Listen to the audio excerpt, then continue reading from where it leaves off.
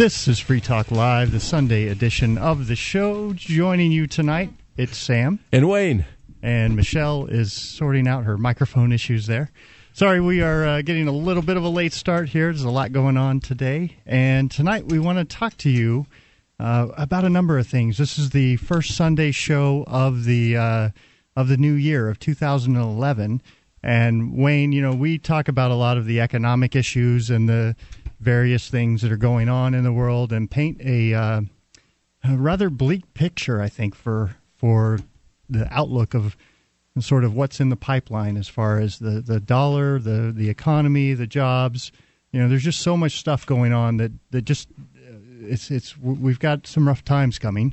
But we really like to talk about solutions because, you know, it's one thing to see here's what's in the pipeline and here's what we have to look forward to. But it's another thing to know, okay, given that all that information, what do we do about it? How do we get ready and how do we prepare and so forth? So we're gonna talk about that. But you have a story about marijuana. Yes, I do. There's been evidently quite a few studies for a long time showing how pot shrinks tumors. And, of course, that's where the term medical marijuana comes from originally, but a lot of people don't know the origins and some of the research behind it. Now, I've heard that it kills the cancerous cells in the lungs and that it's good for you, but is this is outside of that? These are tumors in general or what? Well, yes. Actually, in February 2000, researchers in Madrid announced that they had destroyed incurable brain tumors in rats by injecting them with THC, the active ingredient in cannabis. The Madrid study marks the only the second time that THC has been administered to tumor-bearing animals. The first was a Virginia investigation 26 years ago. In both studies, the THC shrank or destroyed tumors in a majority of the test subjects. Now, the reason that there haven't been these studies is not because just science hasn't gone there, but it's because the DEA, the powers that be, want to restrict this and have put marijuana in Class 1 in the same category as heroin and PCP and all of these other drugs that are actually dangerous and could maybe cause some harm. And the fact is that when they were passing the 1939 Marijuana Tax Stamp Act, where they put a tax on marijuana and then refused to give out the stamps in order to basically eradicate it the same way they got rid of machine guns, is the AMA was studying it, and they expected cannabis to replace 50 to 60% of all the painkillers on the market. I mean, they saw this as a wonder drug, and they didn't even connect the dots that cannabis was the same thing as marijuana because Hearst, with his newspaper empire, had been out there painting this yellow journalism horrible picture. Yeah, because, you know, he had, I believe the Mexican army seized hundreds of thousands of timberland that he had purchased because of, I forget what, but he really had it out for the marijuana guys and saw it as a threat. And really sort of went after it with a gusto. That's right, because he had a lot of timberland and hemp, industrial hemp, which has no THC, is still from the same family and very difficult to distinguish to most people between the two plants. And industrial hemp is a major competitor to timber, and it grows faster, more prolifically. It's actually a better source of paper and other supplies than timber is. Now, I've heard a differing opinion on that, and it was from one of the well-known guys in the industry. I'll think of the name in a minute, but maybe not Jack Herrera, but one of the other folks of that caliber.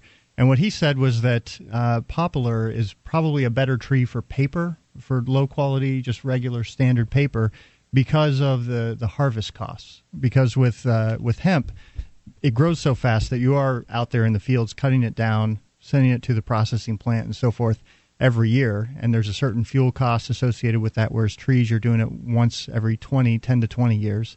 And so you don't have all of those, all of that fuel and extra petrochemicals and so forth that have to be used in that process. Plus, there's all the bleaching and so forth that goes on in the processing of the fibers to get it down to the products and services that we need. Well, there's also a lot of other uses for hemp. The hemp oil, for example, is very good for fuel. It can be used for biofuels. It's good for your body to eat. Yeah, hemp seeds. Do you eat those, Michelle? Absolutely. Yes. I've eaten some, too. They're Me pretty too. good. Yeah, they're good. There's no THC, unfortunately. But yeah, but he did say that, for the higher-end stuff, like artist paper and different products, and I've been to Amsterdam over into some of the museums that are over there, And I've seen everything from rubber sandals to, just really nice silky type materials. Pretty much across the board, if you can imagine it, it can be made with hemp. I use shampoo and conditioner made of hemp. I bet you do.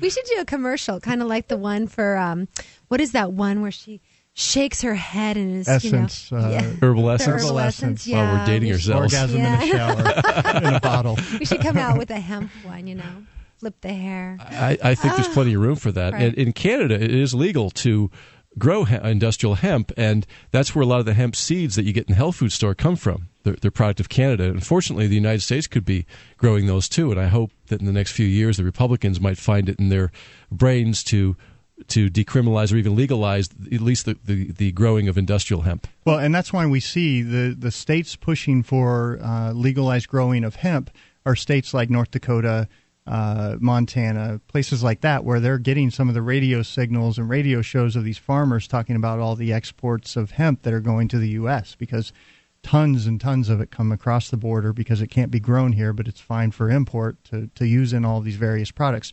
So they're seeing this cash crop where, they could be making a lot of money if it wasn't for these silly policies of the DEA getting in there and interfering in the marketplace. And last I looked, the number one cash crop in America is marijuana, and it's illegal. Isn't that funny? Yes, it's fascinating, and they can't keep it out of the prisons. Of course not. They can't keep it out of the schools.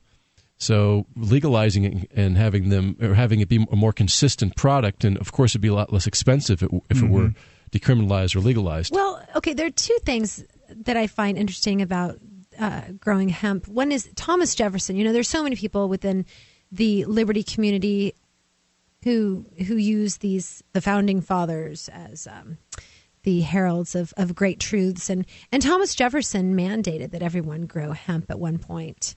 That was an essential part of the cash crop here in the United States, and so how funny that. I mean, I don't suggest that the government mandate the growing of anything, but how funny that a founding father over 200 years ago would. Even more recent than that, during World War II, they encouraged farmers to grow hemp because they needed the rope. It's more resistant to seawater and so forth. And the resins from hemp are also very, very hard when they harden. But, the 20th century was rife with the cartelization of various sectors of the economy, whether it's medicine or you can see with industries that pushed hemp out. Everywhere you look in the 20th century, we had cartels taking control of certain industries, whether it's energy, real estate, you got it, education. There's so many different ways where our economy has become a cartel economy rather than a free market economy, even though they still call it that because the people in the cartel have a free market, but nobody else does. Yeah, and these are also the same planks, it's no coincidence, of the Communist Manifesto. I mean, these are the things that the state takes over the production or control of and starts forming society in the way they want it to run. And that's what has happened here in America, sadly. Well, we'll get into some of that in a little while here, but basically, as this story goes on, it says that most Americans don't know anything about the Madrid discovery. Virtually no major U.S. newspapers carried the story, which ran only once on the AP and UPI News wires February 29th, 2000. The ominous part is that this isn't the first time scientists had discovered that THC shrinks tumors.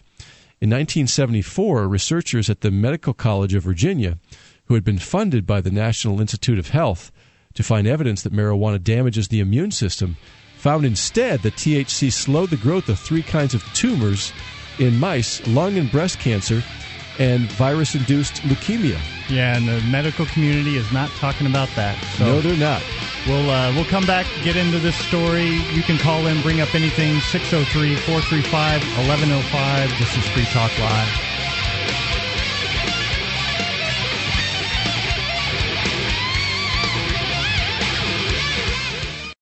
MemoryDealers.com offers the world's largest selection of discounted optical transceivers, including SFPs, GBICs, XFPs, Xempax, and X2s that are 100% compatible with all major networking equipment manufacturers, including Cisco, 3Com, Foundry, Alcatel, and HP, at up to 99% off list price. Memory Dealers can also offer customized solutions for your transceiver requirements, including private labeling. Memory Dealers is your trusted source for all your networking and telecom accessory needs, in stock and ready to ship via overnight delivery. MemoryDealers.com.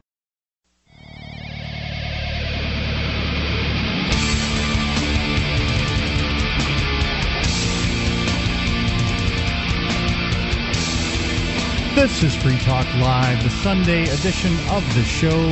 You can call in and bring up anything that's on your mind by dialing 603-435-1105. Joining you tonight, it's Sam. And Wayne. And Michelle. And Michelle, you are joining us today for the first time because, well, there's a little announcement that I have to make. I know. And it's that I'm going to Texas. I'm leaving New Hampshire for a little while. He's leaving in a big truck. So we'll get to that, but we'll save that maybe for the last hour or something. But anyway, I'm glad you are here. Thank you for joining us tonight. And Wayne, we have been talking about marijuana and kind of went through some of the history of hemp and so forth.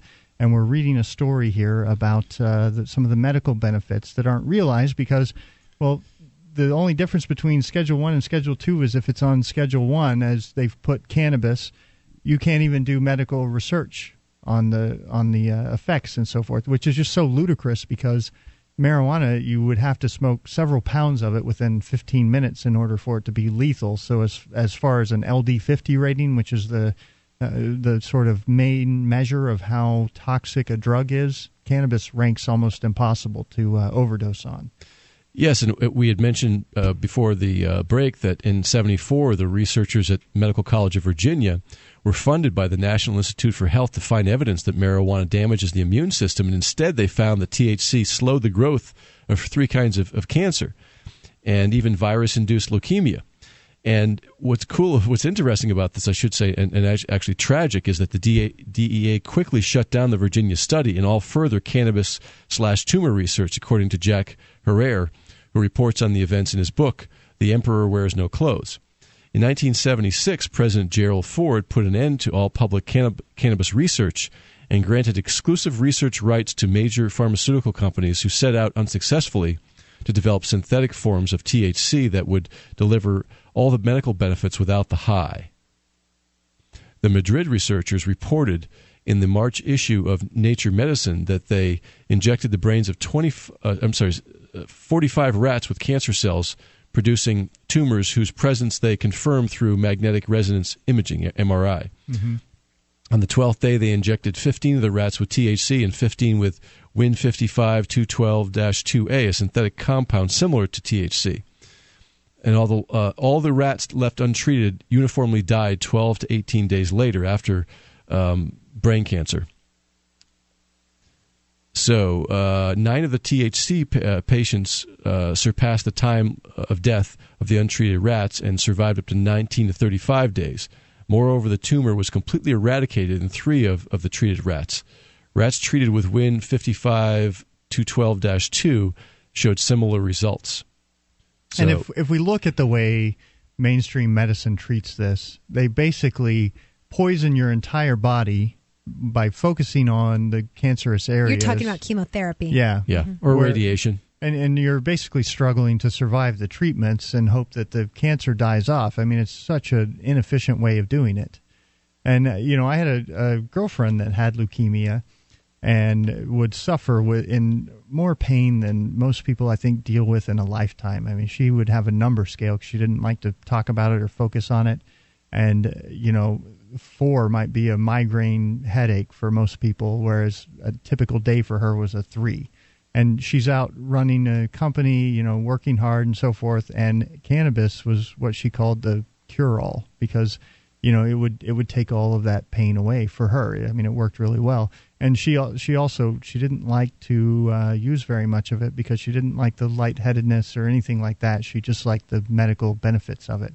So for these people, I mean, these drug warriors to sit there and say, "Oh, these punks just want to get high." I mean, it's so ridiculous at this point because there's so much evidence out there just like this. Is there more to this story? Well, yes, and very interestingly, in 1983, the Reagan/Bush administration tried to persuade American universities and researchers to destroy all 1966 through 76 cannabis research work, including compendiums in libraries, reports Jack Herrera, who states, "We know the large amounts of information have since disappeared." Interesting. Wow. Well, I had cervical cancer back about 12 years ago, and due to some logistics, I was unable to have insurance at the time, and so I had sufficient money, so I was able to, go and procure medical treatment for myself. But what I did was I went on a raw food diet. I had a minor surgery, and then I did a raw food diet, and I watched myself and another girlfriend who had been diagnosed about 8 months before me. She ended up dying, but not until after they'd cut off her leg, cut out her vagina, cut out her anus, cut out part of her lung, cut out her kidney, cut out part of her liver. I mean, it was just awful. This 30-year-old woman, beautiful, and being mutilated. And she was sick that entire time, and I was on a raw food diet, and I had actually started smoking pot again after not doing so for about 12 years. And I don't know whether or not that was instrumental in curing me, but I certainly used it as kind of like what I call a mommy's helper. It just enabled me to kind of self-regulate a little bit, and I think that your mental state determines so much about your health that, if you are suffering from anxiety or depression or anger issues, or you're overwhelmed and you're having a hard time coping, that a little dab will do you. It can just take that edge off to where then your brain can be used to make yourself well or to deal with your things. And I don't begrudge anyone that uses it socially and recreationally, but I certainly have seen firsthand the benefits medically. Yeah, I think the body is certainly the greatest chemist out there. I mean, it can produce anything that you really need. But you got to get out of its way, though, and let it do its job. Exactly, too. Yeah. You have to feed it the right nutrients and foods and so forth. And I think having a positive attitude, thinking positively about life, about the world, not holding on to anger and resentment and judgments about people and, all of this negative emotion, if it's not love and compassion, then it's messing with your body. I really believe that there's a strong connection there. Have you ever noticed when you're really down about something that you tend to get sick easier? Mm-hmm. I'm absolutely. And if you're stressed, you don't sleep as well, and then it becomes a compounding thing where you just get into a downward spiral in your health. Absolutely. And going back to the alternative treatments, this girlfriend that I had, her body would collect metals, like she couldn't flush them out for whatever reason. And eventually her counts kind of crashed, and she went to a treatment clinic. Now, it used to be on the border down by the Texas-Mexico border, but the FDA went after this guy, and now he was over in, I believe, Tijuana or one of the other border towns. And the treatment was pretty radical. I mean, this is not something that you would want to go off and do for a fun weekend. I mean, we're talking coffee enemas every hour, on the hour for the first 2 days. She would drink shakes of, the wheatgrass, pressed calf liver blood, all kinds of other stuff, just the nastiest things you can imagine. Which made the flush from the enema just very interesting, I'm sure. But Yummy. Man, did it work. Her face turned black, flushed up all these metals, and she got much healthier after that. So we'll wrap this story up when we come back. You can call and bring up anything, 603-435-1105. This is Free Talk Live.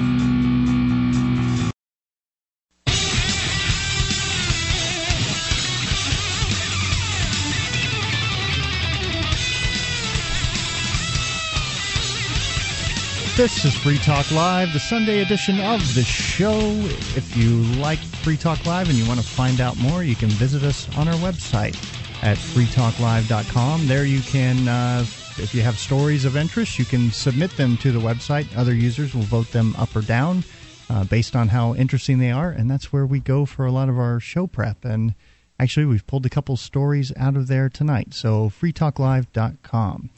Wayne, we're talking about this medical marijuana. Have we wrapped that up? Is there a little more to the story? We've been kind of just going off on some tangents, covering some interesting ideas here. Right. Well, the story I'm mentioning is actually from Alternet by a fellow named Raymond Cushing. There's another story right at the top of our show prep list here. Ganja babies do better. More suppressed marijuana research.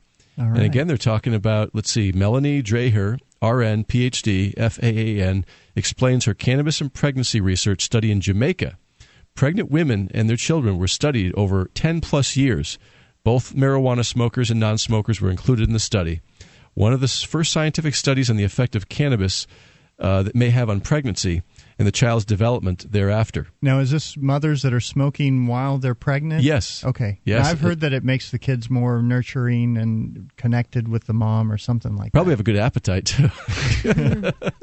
I don't know that I would suggest a pregnant woman smoke it, but I think you can eat it.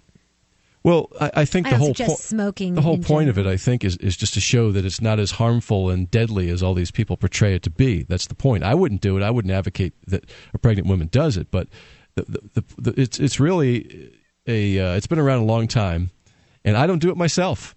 But I don't judge anybody for doing it, and if they want to do it, then I'll giggle with them. Do you drink alcohol? I do, but very moderately. I probably drink between 6 and 12 beers a year, not all at once. So I might have 1 or 2. My limit's 2 usually, wherever I go. Wow. I like to be of sound body and mind. How about you? What's your limit? Well, I'm kind of a binger, actually. Sam and I were hanging out the last few days trying to get to, parties and things around, to give him like a send off and the last hurrah here in the Shire. And so, I mean, we stayed up all night long a couple nights ago and For New Year's, yeah. Yeah. And I slept 2 hours and woke up and realized that what I needed to do was start drinking immediately. Otherwise I was just going to be tired all day. So, I mean, Wow. I had a couple magnums of champagne and yeah, I drank them, but, so like I said, I'm a binger, I'll go and I'll probably do a fast here in the next couple weeks and then I won't drink anything for a few months and what have you. But, gone are my days of throwing back 10 or 12 tequila shots and dancing on the bar. Me I leave either. that to the under 40 crowd. Did you ever do the rock lobster dance? I did. No, I did that stuff when I was young. Believe me, I partied for We're all of us in this still young. room. Come on. No, well, I'm talking about when I was in my 20s. Right. And that's really when I stopped doing it. I lived in Hawaii, and it was just felt so good to be alive there, and sweating and working out and being outdoors. And then Gold's Gym is open 24 hours a day there in Waikiki. Yeah, and then because you live there too, right? Yes. Yeah. And you contrast that with how you feel the next morning. Now, I had one time where I had a party for some of my uncle's employees, and they came over with tequila. So we were drinking tequila and champagne. And then I woke up in the bathtub. So I know what that's like. One day I said to myself, I just don't want to do this anymore. I don't like this. But you don't feel like that smoking pot. That is the one that's thing. true. That's right. You don't have hangovers. You never, I've talked to my kids about this. I have one of my 3 children who has sampled marijuana and he really tested and challenged my views on what I permit them to do or condone or endorse or whatever. And he gave me a list of things that I've expressed concern about potentially, for them, for example, having sexual intercourse with someone that you're not in love with or whatever, He's like, there's really no chance that's going to happen if you're high. Whereas if you're drinking alcohol, there's a likely chance. And, just the drinking and driving and et cetera. And some of the things that I've really been concerned about as my kids have got into high school and got drivers, behind the wheel and stuff. And as I said, he really challenged my position on that, and I arrived at the conclusion that no, I cannot say that I'm against him or her, ingesting cannabis. It is far safer than alcohol. I mean, there are a lot of studies out there. The LD50 rating of alcohol, if you were to down a bottle of Jack Daniels or something, that's enough to kill a lot of people. and they get alcohol poisoning, which is just propaganda from the alcohol manufacturers. When you drink too much or you consume too much of a product and it kills you, it's typically called an overdose. But they don't want to put it in the same category as all those drug overdoses, so they call it alcohol poisoning, which sort of lends itself to being like food poisoning, as though the alcohol was spoiled by bacteria or something. It's silly. It's propaganda. Well, to me, alcohol is a drug to relax with, and a lot of people will have a drink after work to unwind. I used to have a beer after work a lot of times. I think I'm in a situation where my wife is a prohibitionist. She's from the South, and so I can't even have anything in the house anymore. When the kids were really little and babies, then I did. And then one day I came home and there was one beer left, and I was just dying to have it. And my son said, "Daddy, we threw your beer away," and we dumped it out so the poor people wouldn't get it in the dumpster. Oh, my and that was the last time I ever had any beer in the house. Wow. And but you take vitamin supplements. I know you can catch a buzz off of some of the things you take, I'm sure. Well, there's other ways. I mean, I go out and entertain clients, and I'll have a glass of red wine. I love red wine. I like good quality beer. And I don't want to drink the junk beer. I like the watered-down beer. If I'm going to have a beer, I want to have like a Grolsch or something really nice, something really full-bodied. And, that to me, that's the real stuff. Okay. Like the Germans drink. All right, so how did we get off over here? Yeah, we were going to go on to a story about the mothers, but the ganja babies. That's in right. Jamaica. We're getting back to marijuana here. I think we got off in an alcohol tangent, but that's all right. Dreher's research is interesting and relevant because it challenges the prevailing notion that all drug use during pregnancy is bad for children. Ironically, some of Dreher's findings suggest that ganja use by mothers during pregnancy and their children after birth might actually be good for children. The 30-day test showed that children of ganja-using mothers were superior to children of non-ganja mothers in two ways. The children had better organization and modulation of sleeping and waking, and they were less prone to stress-related anxiety. Interesting. Although no positive or negative neurobehavioral effects of prenatal exposure were found at 3 days of life using the Brazelton examination, there were significant differences between the exposed and non-exposed neonates at the end of the first month. Comparing the two groups, the neonates of mothers who used marijuana showed better physiological stability at 1 month and required less examiner facilitation to reach an organized state and become available for social stimulation. The results of the comparison of neonates of heavy marijuana-using mothers and those non-using mothers were even more striking. The heavily exposed neonates were more socially responsive and were more autonomically stable at 30 days than their matched counterparts. Quality of their alertness was higher, their motor and autonomic systems were more robust, they were less irritable. Of course. They were happy. The stoners are laughing at that one. Yeah, they People are. who haven't smoked are like, what does he mean? They were less likely to demonstrate any imbalance of tone. They needed less examiner facilitation to become organized. They had better self-regulation. And finally, judged to be more rewarding for caregivers than the neonates of non-using mothers at 1 month of age. Wow. And it goes on more, but I think you get the point here that there's a lot of things, a lot of assumptions people make about marijuana that could be incorrect. Yeah, and from the sound of it, the kids come out more well-rounded, more capable of learning, and more aware of their environment around them. They'll probably eat you out of house and home. I'm surprised that the government's not endorsing on this. They don't care about that. They have a drug war to fight, Michelle. All right. We'll come back here in just a minute. We've got more coming up. We'll get into the economy and some other things. You can join in 603-435-1105. This is Free Talk Live.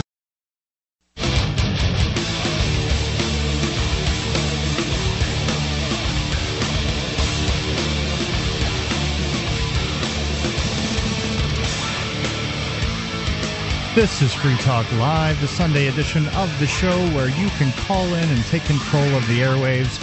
Bring up anything that's on your mind by calling 603-435-1105. And we invite you to join us on our website at freetalklive.com, where you can find out, you can go to news.freetalklive.com and find out about updates, the latest on the show. There's a Twitter feed, a Facebook page, and so forth.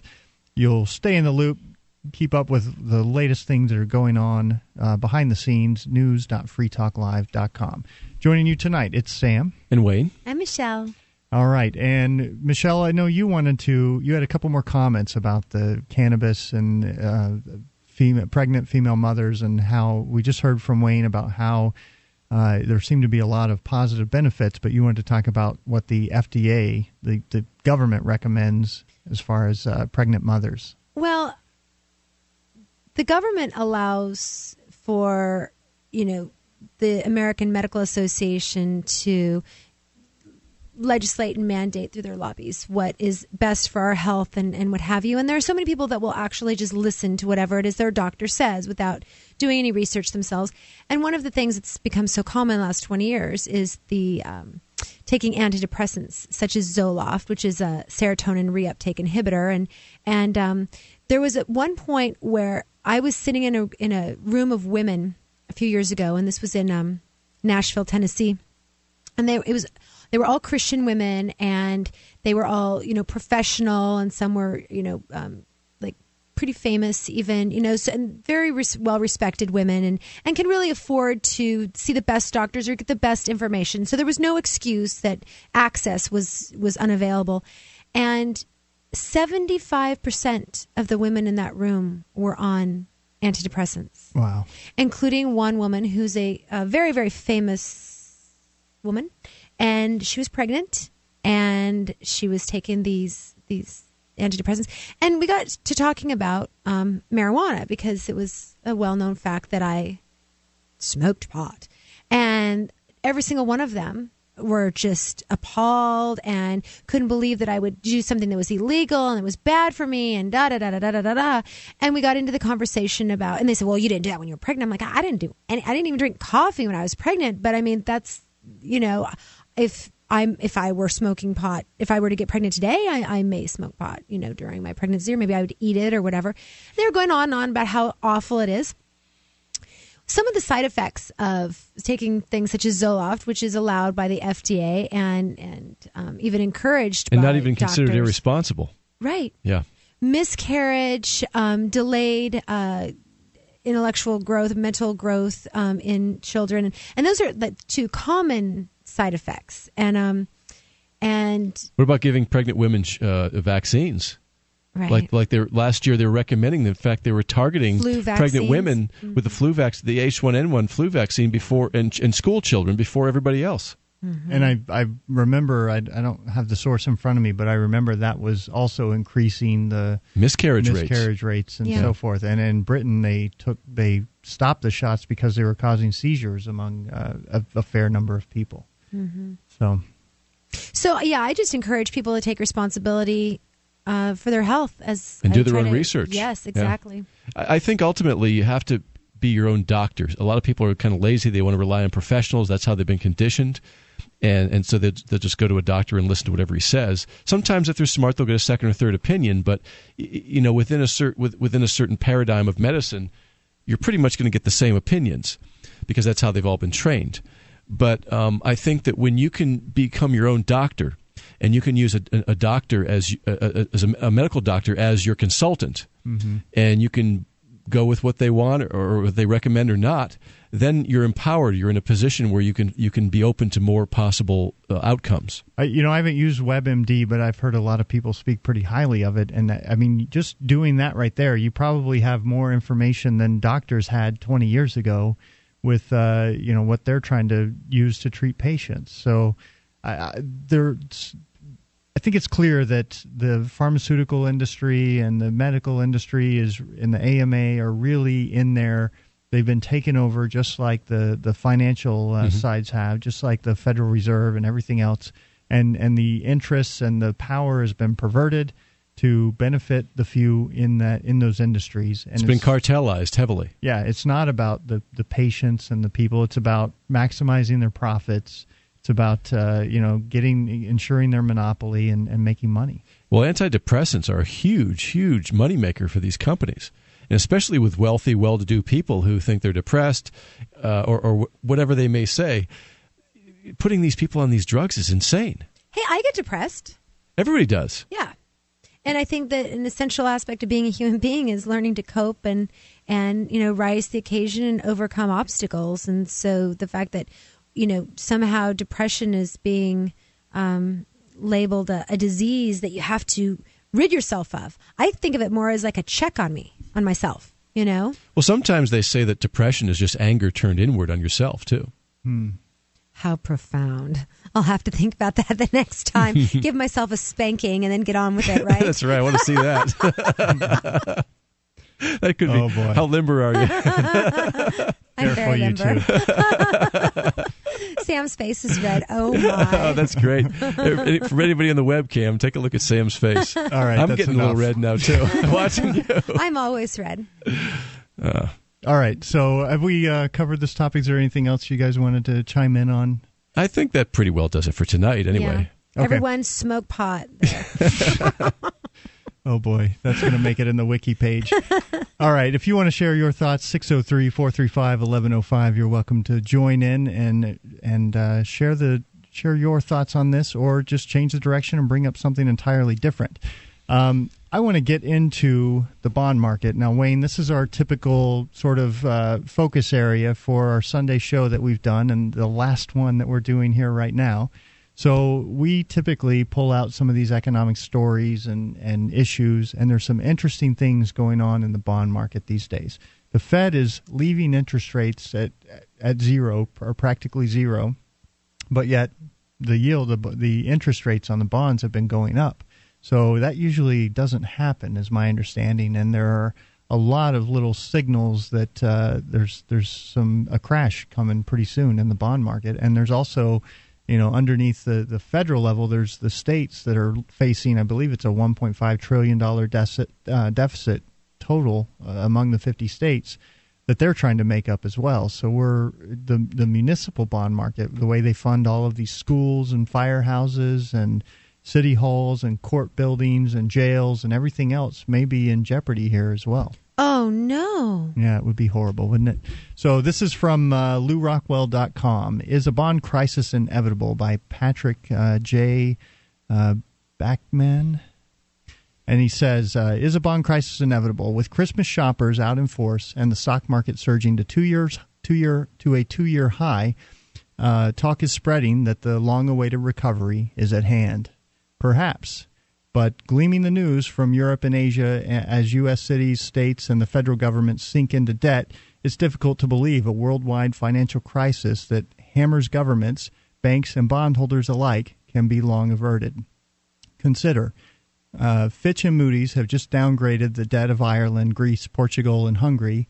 In Budapest, the politicians talk of default. Spain has been warned its debt and banks could be downgraded. Now, this is something, Wayne, I know you and I both follow Gerald Celente, and I imagine, Michelle, you probably know who he is. But they have been saying for over a year that in Europe there are a number of countries waiting to fall like dominoes, and all of the countries they named were the ones that I've just read off here. So they said that, pretty much Greece or Spain may be one of the first ones. They're probably the worst, in the worst shape. Great Britain's not far behind, and the U.S. is not far behind them. But, I read somewhere just recently that Illinois and California actually have a lower rating or credit rating right now as far as the interest rate you've got the people are willing to pay. In other words, they're a bigger credit risk than even Greece is. Oh, wow. Really? Yeah. I haven't heard that. Okay, and the story goes on here. The European Central Bank is buying up this paper to prevent panic selling by investors. There is a talk of forcing bondholders to take a haircut. They would trade their suspect bonds for new euro bonds, whose face value would be appreciably less. So basically rolling over the money into another fiat currency, and I imagine they're just printing that because the euro's failing as well. It's a final act of desperation before something big implodes here. Yeah, that's really, I think, what we're seeing is all of the tricks that they're playing. They're running out of steam, and they don't have anywhere to turn. Mm-hmm. So we'll come back, finish this up, get into the bond market, and launch into hour number 2 here coming up. You can call in, bring up anything, 603-435-1105. This is Free Talk Live.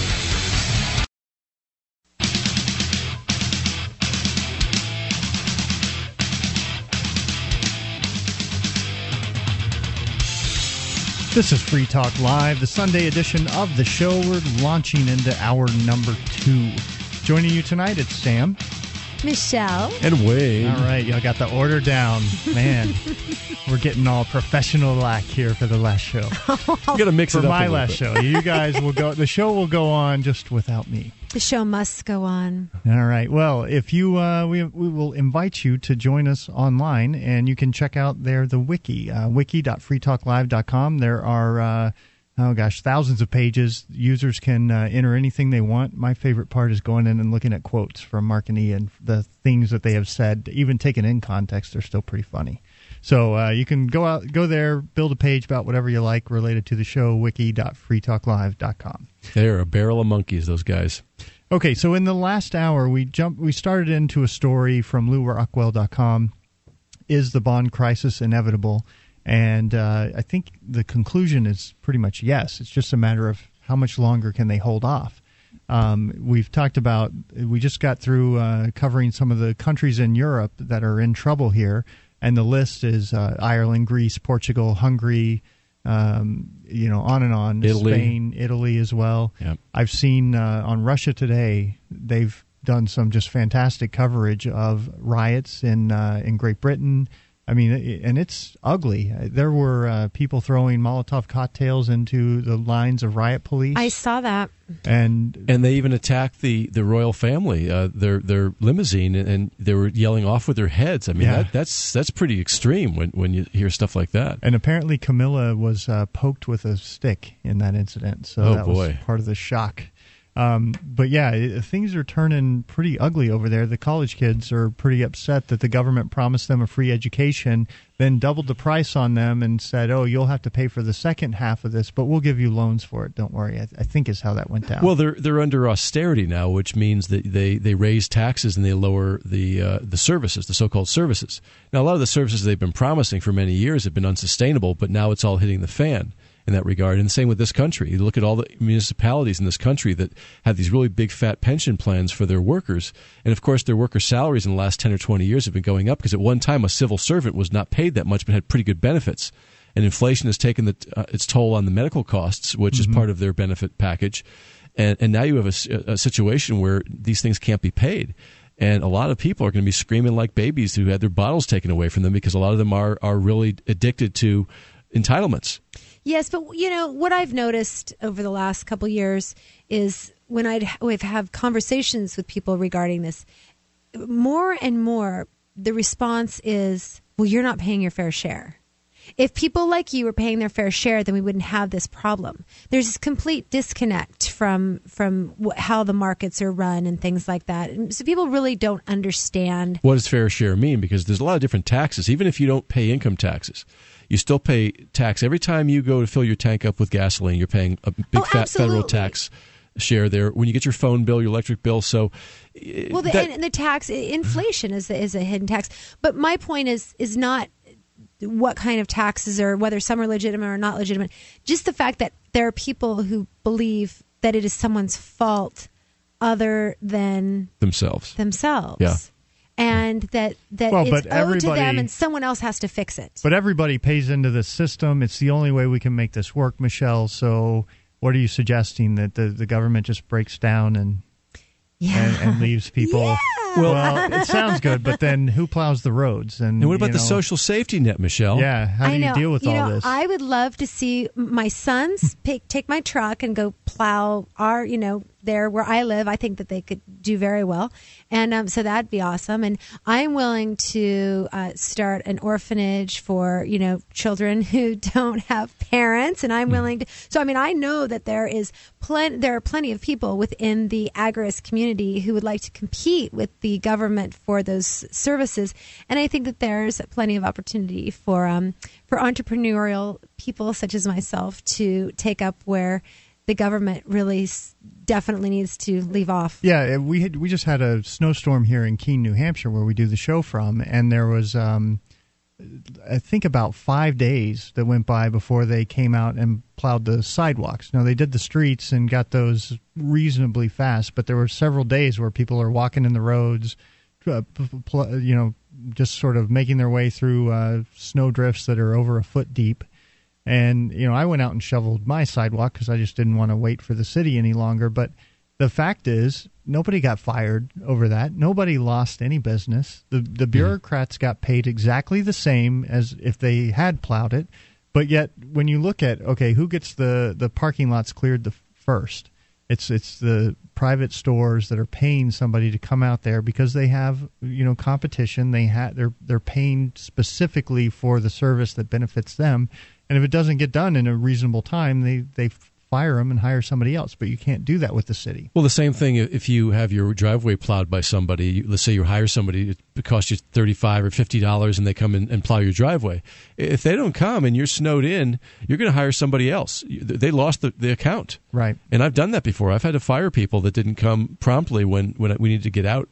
But this is what government is now telling us here is that, well, sorry, you're just going to have to make do with less. We're going to charge you more and provide less, and that's why. And you know something? If these people in England were upset because they were losing their freedoms, and maybe they are to some degree too. Maybe the fact that they're being surveilled with all those closed-circuit TV cameras.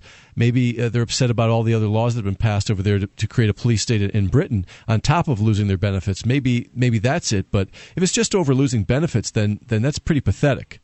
Well, I think that things have been heating up for a while. Mm-hmm. I don't know if you remember the frog. The frog in the pot. Yes. I mean, analogy. That's true. We have the benefit, being our age, to have had those kind of experiments because PETA hadn't come along and said that you can't do it. But, people have just been heating up for so long that they really are not aware, I think, in general, of how bad things have become. And I was asked actually tonight by a guy at Sam's going away thing. He said, what do you consider your greatest quality in the liberty activist movement? And I said, my greatest contribution for anything is just being a mom, and seeing from that point of view, being able to present that point of view. Yes, and the fact that I feel very compelled to promote liberty so that my kids can have even a taste of what I experienced growing up. I mean, I feel the same way. I want it to be better, but the idea that it's so far removed from how it was 20 years ago is just scary. That's why I'm here too, Michelle. I've said this many times in the show. I'm here for my kids and your kids and everybody's kids. I've had a great life at my age. I've done a lot of things in my life. I've done more in my life than a whole room full of people in a lifetime, But and I hope I'm here another 50 years. But the point is that I don't care about that. It's not about me.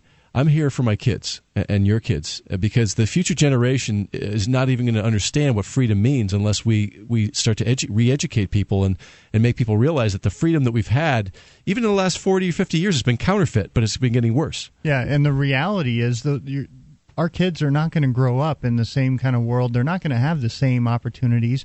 They won't have the same stability and I don't know. They won't be able to depend on things like we have been able to, and the generations that have come before us have been able to depend on government because it's just gone too far. And by the way, I want to get to something too. Is that in China, which is supposed to be a communist country, they don't have the so-called social safety net. Do you know the savings rate in China last I saw was about 37%? Wow! So they save money for retirement, for a rainy day, for emergencies. So they're doing it themselves, and that's the best way because if you give a bunch of money to the government, which is, they put it in their big pot of money, it's not going to go to what they think it is. It's all being wasted and spent like the Social Security fund since the 80s has been just spent in the general fund. Exactly, and now they're depending on kids to pay even more than their parents did in order just to support the parents, and what's going to happen to them. And even in the federal budget now, they're saying now that even if we paid 100% of our income in taxes, they still couldn't close the deficit.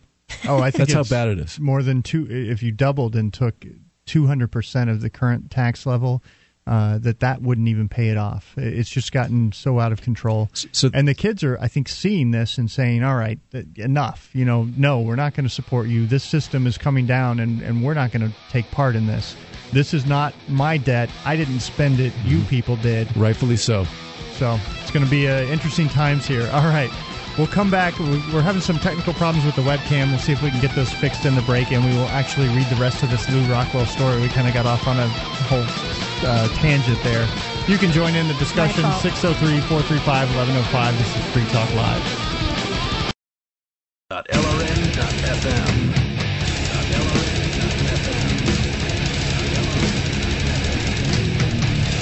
This is Free Talk Live, the Sunday edition of the show where you can call in.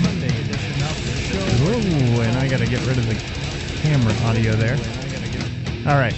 And you can call in and bring up anything, 603-435-1105. And Michelle's laughing over there. Am I flustering you, Sam? This is the Sunday. No. He's blushing again. Every now and then we have these technical issues that come up. So, all right. Let me untie myself here. Oh, dun, dun, so the bond market. Now he's really blushing. Now that the webcam's fixed, they pointed that out, that nobody could see my face get red last time. Oh, well, here it is, everybody. So, anyway, all right, we're talking about, we were reading this Lou Rockwell story when we started in the last hour, and then kind of had just a general discussion around it. But I guess it's important to probably back up a little bit and just tell people what the bond market is for anybody that doesn't know. And it's really the financing of government debt. I mean, it can be corporate debt too, but the government debt's what we're talking about here. Absolutely. And so the government's out there selling these bonds, which are promises to pay in some future date at a set interest rate. And correct me if I'm wrong. You guys probably know this better than me because I've never really invested in bonds. And then they take that money and go spend it on things that they need for the government right now. And today, like last year, typically people think that it's other countries going in and buying all of this debt and so forth. And that's not actually the case. What's happening is the Fed is going behind the scenes, loaning out money to these banks at almost 0% interest rate with the expectation that they turn around and buy bonds with it where they get about a 4% return. So, pretty good deal. They're getting free money and then making 4% interest off of it. And through this kind of mechanism, the Fed has been financing, I believe, 90% of the debt, and it's just spiraling out of control. I mean, they're borrowing billions of dollars every day just to keep the government running right now. And as we look across the landscape, the countries out there that are still buying U.S. debt, countries like China, Germany, I believe, buy some. Wayne, who else do you know? Russia, yep. Japan, okay, are big holders of foreign debt. And bonds can be a good place to put your money during deflation. But when you have inflation, they become certificates of confiscation, basically, because then you've got your money locked up in this instrument that's not it's not giving you a return close to what the rate of inflation is. And that's what we think. And a lot of investment advisors are putting people in bond funds right now. And I just scratch my head when people tell me they're in bond funds. Crazy. Because, and I hate to tell them they're going to lose their shirt, but what can you do with certain people? You can't really go into it too much with them because I think they're right. So that's what the story has been going into here, and we'll get back to it. We had talked earlier, and it painted a pretty bleak picture for Europe, and talked about a lot of the problems in various countries over there. And it goes on, the European Central Bank is buying up this paper to prevent panic selling by investors. There is talk of forcing bondholders to take a haircut. They would trade their suspect bonds in for new euro bonds whose face value would be appreciably less. So again, they're just rolling bad paper over into paper that hasn't gone bad yet, but it has this shiny euro symbol on it, which still has some faith and so forth. Just like the U.S. dollar, that's all that's backing it at this point is just people's belief that it's actually worth something and not just these worthless pieces of paper. So in Latin America, in the Latin American debt crisis, the United States bailed out its banks holding the bad paper by giving them U.S.-backed bonds while forcing them to take a loss on their Latin bonds. Courtesy of Uncle Sam, Latin America walked away from a huge slice of its debt. The Japanese national debt is slated to pass 200% of gross domestic product this year, highest of any major economy on earth. Half of Japan's spending is now financed by bonds. Tax revenues do not even cover 50%. And I think we're pretty close to that here in the United States. I know I've seen numbers that are projecting at least something like that in the fairly near term. And that also means that a lot of services that people have come to rely on are going to be cut, including police and fire and God knows what else. Yeah, and it goes on, nor is America out of the woods. Financial analyst Meredith Whitney told 60 Minutes we can expect 50 to 100 cities and counties to default on their municipal bonds. Though described as an alarmist, Whitney was among the few who warned that the U.S. banks were in treacherous waters before 2008. Mm-hmm. So, and I remember getting on with one of the local politicians here who was talking about how we need to grow the local government, and government should solve more of our problems and take more of our money. And I said, you've got to be kidding me. Just wait until the municipal bond market collapses. You're not going to be able to finance anything. And, they laughed at me, too. They thought, oh, listen to the crazy person here on the phone. And, of course, now what's happening? There's a $1.5 trillion deficit among all the states for all these bridges, and we have our infrastructure collapsing. Man, there's no way to dig out of this. They're building these huge new schools where they're going to have declining enrollment in the next 10 or 20 years. Right, because the United States actually has a negative population growth right now. Yeah, they do. But you see that some of the unions related to education and the education establishment wants more buildings. They want bigger buildings. They can hire more people, and they can create this big monolithic monopoly on education, even bigger than they have now. But I think that's something else that's failing. I mean, I think it will start at the university level first, because when you look at the numbers, the college graduates from 2009, half of them didn't have a job. Yeah. And that was when the class of 2010 was out. Working in a coffee shop is a job. Well, about 2.5 years ago, Gerald Celente, in one of his Trends journals, one of his trend posts, so to speak, was the Great College Crash. And it was about how colleges have spent all this money on sports stadiums and all these things, these wasteful things, and now a lot of people are not going to be able to afford those big high prices to go to college, and nor are they going to be able to afford being $100,000 or more in debt when they get out of college. Well, I mean, and it all falls apart because they're not able to get a job. I mean, what does it matter how much debt you have or what education you have if you can't put it to use somewhere? And because of the exporting of all the factories and basically anything, wealth creation and production in this company to everywhere, every far-flung corner of the globe, there's not as much opportunity. Well, there's less wealth creation, and there's more people consuming wealth and less people producing wealth. And when that trend goes on for long enough, you have total collapse, and that's what we're headed for unless we can reverse it. And we'll talk about some of those things in a minute.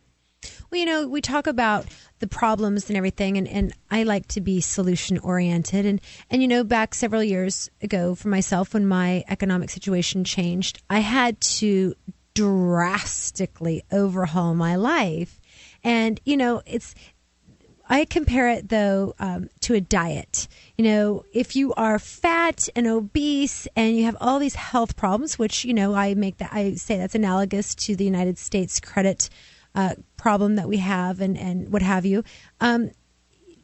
Starving yourself is not a very healthy way of dealing with that. But you definitely have to cut down the calories that you're putting into your body. Yeah. So people need to tighten up their belts, stop spending so much money, and realize that you are not entitled to all of these things that you're expecting to be given to Well, you. for the government, that means redefining the role the government plays in people's lives, but that's not how they look at it. They look at it as, okay, where do we cut 5% out of what we're doing today? And that ends up being austerity measures.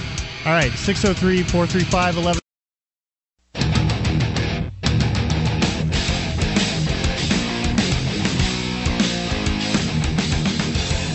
This is Free Talk Live, Sunday edition of the show where you can call in, bring up anything that is on your mind, and change the topic, send the show off in whatever direction you like by calling 603-435-1105. That's 603-435-1105.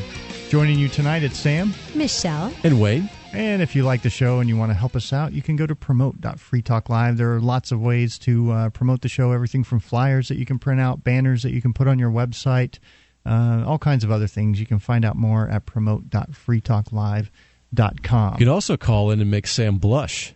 Yes, you can. And watch it on the webcam. Or Michelle can start stripping again. And oh, you that missed will it. make me You blush missed it as during well. the break. It was great. All right, let's go unscreen to the phones and see who's this. You're on Free Talk Live. Hello? All right, didn't want to talk. Lost him. Okay, so let's continue here with this article. We've been kind of going through the bond market, and we explained what that was in the last segment and talked about a number of issues. And America has been really doing these bailouts around the globe. I mean, it was just released by the Fed that who was it? Now that I think Ron Paul has taken over oversight of this. But there was a Freedom of Information Act request that finally got, I think Bloomberg or somebody had requested it, and they finally reluctantly released it. And it showed how the Fed was bailing out foreign banks, corporations like Harley-Davidson and General Electric, and had been given money to foreign central banks. As well as MSNBC, which I don't know if you've heard the latest clip from there, but there's one of their commentators said, well, the Constitution is not binding on anything. Yeah, I did see that. I mean, isn't that interesting? The stupidity of some of these people. Well, if it's not binding, then does that mean that everything the government says I have to do is not binding as well? Well, yeah, because the Constitution was supposed to be binding on the government, not the people. Yeah. And of course, people who want more power are always going to try to subvert something like that. They want to break the chains and become petty tyrants. That's happened throughout history. I don't think human nature has changed in the last 300 years. Are you? No, it hasn't. Okay, so the mainstream press is calling this Meredith Whitney person who was on 60 Minutes and said, "Look, there's a major default coming here from 100 cities, probably more than that. I mean, that's probably just scratching the surface, I would imagine." Yeah. And they're saying, the story goes on here from Lou Rockwell, if anyone is an alarmist, it's the New York Times. In an editorial the day after Christmas, the looming crisis in the states, the Times writes, Illinois, California, and several other states are at increasing risk of being the first states to default since the 1930s. California and Illinois are to America what Germany and Spain are to the European Union, the first and fifth largest states. Illinois, writes the Times, quote, is faced with $4 billion in overdue payments. The state, quote, has lacked the money to pay bills. Some of its employees have been evicted from their offices for non-payment of rent. Social service groups have laid off hundreds of workers while waiting for checks. Pharmacies have closed for lack of Medicaid payments. Illinois is also still borrowing to finance half of its budget. Can you believe you just said that the pharmacies have closed due to not being reimbursed by Medicaid? Right. Well, that's a federal program. Yes. So, I'm a strong supporter, obviously, of the free market. But that just resonates so, bitterly inside me. The idea that the government has created these promises. And now people are upset. And yes. Rightfully so, and because they didn't plan for their own retirement or their own health care. They're relying on somebody else for it. The government's going to take care of them. All you have to do is work 30 years at the same job. You'll get a pension, a gold watch. You'll get the Social Security check, and everything will be okay. Well, for a while it worked, but that was before this monster grew to the size it is today. And it was going to happen because if you can, everybody wants something for nothing. It's the whole something for nothing mentality that has pervaded this country and destroyed it, really. I think it's human nature, and I think that it's something that we're supposed to overcome. I had this great philosophy teacher who actually, Dr. Harvey, I love you, and I don't know that you're listening, but I think you're still present on this earth. In any case, she was this amazing mind and was invited by China about 12 years ago to go over and teach economics, free market economics over there. In any case, one of the things that she taught in one of her classes, which was a heroes class, was, rising to the level of humanity, which is contrary to the nature of an animal, and that your neocortex and your is what one thing that separates us from animals, and that we're to overcome the weaknesses in our character. That is part of becoming human. That is what it means to be human. And so I don't begrudge anyone for wanting something for nothing. Giving me the option to have something for nothing versus not. Yeah, fine, I'll take it. But it's theft when the government is the one that is allocating these, because the government is taking from one to give to another. At gunpoint. And at the same time, though, the government is in there promising these people that if you pay into this system, this is what you're going to get. And then they go and change the rules, or they devalue the currency to where they can't survive on and it's what they're getting. It's become a Ponzi scheme now. Oh, yeah, it has been for a long time. Now the Ponzi scheme is falling apart, and it's becoming very evident. So we've got a call here. Let's go unscreen to the phone lines. You're on Free Talk Live. Who's this? How you guys doing? This is Tony calling from St. Louis, Missouri. Hey, Tony. Hi, Tony. What's on your mind? Not much. I was just calling about a couple things. I wanted to see if you guys have a little off topic. Sorry about that. But that's all right. Have you guys looked into the Stanberry Investment Advisory video? Have you guys watched that? I have, yes. Yeah, I've seen it too. Wayne, I think you're the one who sent it to me.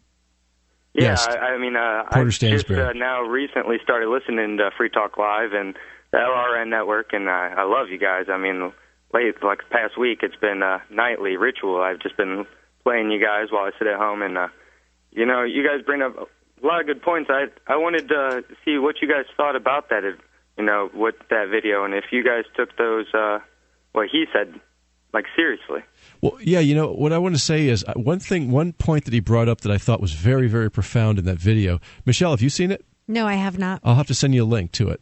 But the normalcy bias, he called it, and it's so true because people think, well, it's never happened before in my lifetime. I've never seen it, so it can't happen. So everything's just fine and everything's the same. Out too. Exactly. And that made it, and I've always felt that way, and it's just the way he described that, I thought was very, very persuasive. Yeah, no, I watched it. If I'm thinking of the right video, it covered some really great facts and really laid out the information. It just, for me, it repeated things and made it a little too salesy. I don't know. Well, that's the whole point. Towards the end, it did lose me with that sales part, and it really kind of disappointed that whole video. But up until he, gave his sales pitch, I thought it was a great informational video, and it really opened my eyes. And I'm real young. I'm only 18, and I'm just now getting it all into this, and it's just really it's eye-opening to what I've been lied to, and not necessarily lied to, but just been misled, and all this information. It's just crazy that the government, who, supposed to help us, but yet is really just stabbing us in the backs and getting paid for it. So, Tony, what do you see as a solution for all of the corruption and the things that are going on? Well, I believe her name's Michelle, right? Michelle? Yes. Hi, Tony. Hi, Tony. I'm sorry. Yeah, I think she's right about you can't totally just cut out spending, but you do need to look and just totally say what is necessary, what can the people do for themselves, because that's what it's about, is less government. Government is supposed to be there for when the people can't do it themselves. Tony, I'm right about everything. Let's just establish that right now. And humble. So you're 18 years old. I have kids that are your age. Let me ask you this.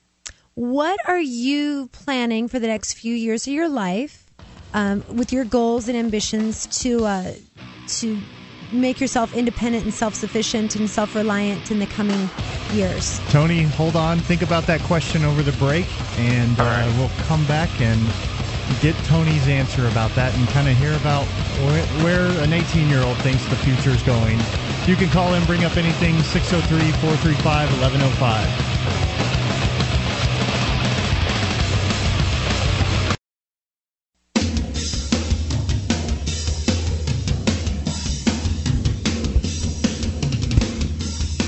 603-435-1105. That's the toll-free number that you can call in to join us here on Free Talk Live Sunday edition. Joining you tonight, it's Sam, Michelle, Wayne, and we invite you to join us on the website where you can check out the webcam, cam.freetalklive.com. We were able to get that fixed during one of the last breaks, and there you can watch us, see our smiling faces on the webcam, and right below that on the same page is a chat where you can interact with other listeners of Free Talk Live, cam.freetalklive.com. Okay, we were kind of going through this story about economics and talking to Tony. Tony brought up the video. What's it titled again, Wayne? It was by Porter Stansberry, and what was the title of it? I forgot now. But it was just about the current economic situation. Right, and I've heard him interviewed on other shows, and the guy is really a gold mine of information. He really knows his stuff. And he has made a lot of these other predictions, like Gerald Celente. You know, he's one of the people who was getting laughed at when he said the housing market's going to crash or this is going to happen. Well, I subscribed to his newsletter on and off for many years, and I remember that, and I believed him. And that was he was one of the ones who reinforced my own opinion about a lot of these things. Yep. So, Tony, we'll bring him back on the air. And Michelle had a question for you, and it was related to where do you see yourself going in the next few years? What are you thinking about doing to become more self-sufficient? You know, kind of give us your perspective on where things are going for you. Well, it's kind of funny. Like I said, I just started listening to you guys about a week ago, and if you would have asked me a week ago, I would have told you I planned on spending 20 years in the Marine Corps. Oh, Tony! Yeah, and and then I just got all this information, and it feels like I'm gonna be not even paid if I do spend that 20 years. I won't even have a retirement fund. So, are you thinking of doing that, honey, because you are not financially in a position to where you can go pay for college, or do you not have some sort of entrepreneurial, endeavors that you're pursuing, and that you kind of thought that was a way out of Missouri? I mean, what's your reasoning? No, it was honestly always since I've been a kid. I've thought about the service and hoo-yah and all that kind of thing.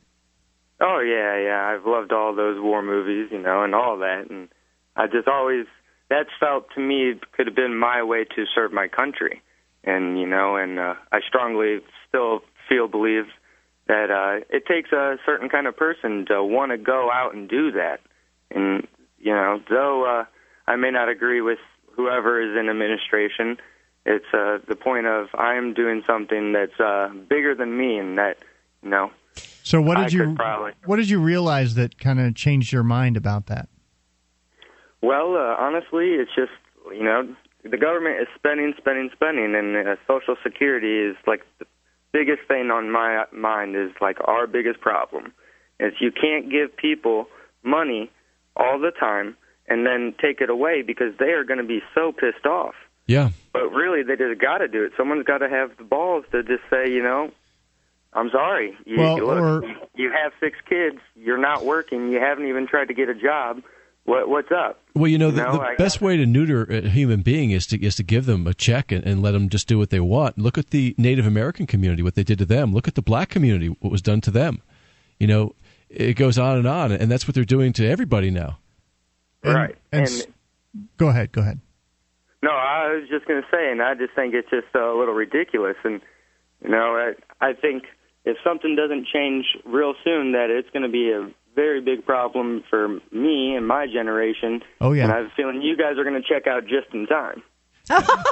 Well, gee, no Tony, offense. that is so you sweet. You guys are checking out just in time. Well, no, I can understand that. My daughter and I were going over last night the song that I once sung at my eulogy. It happens to be a Beatles song and what have you. But in any case, so I tend to think about my end time, since I'm like maybe close to the second half of my life here on Earth. But that aside, you'll have a much better chance at staying alive if you don't join the military.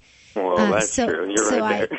I would encourage you to not do that. But, if you think about like Braveheart and some of those other movies that are so hoorah and get our blood pumping and go, oh, yeah. The character Mel Gibson, was, or that was Patriot, or the Patriot, right? So I'm thinking that he wasn't going out to serve his country. He had gone crazy, mutilating people. I was more so for his family. His family, absolutely. So I am all for a man being manly and macho and wanting to protect the home front and me, and I'll be the damsel. I can't even. And by the way, where you're at right now, have you ever heard of General Smedley Butler? No, I have not. Well, he was a Marine general, and he was a major war hero in World War I. He wrote a book called War is a Racket. And in that book, one of the things he says is there's only 2 things worth fighting for, your family and your life.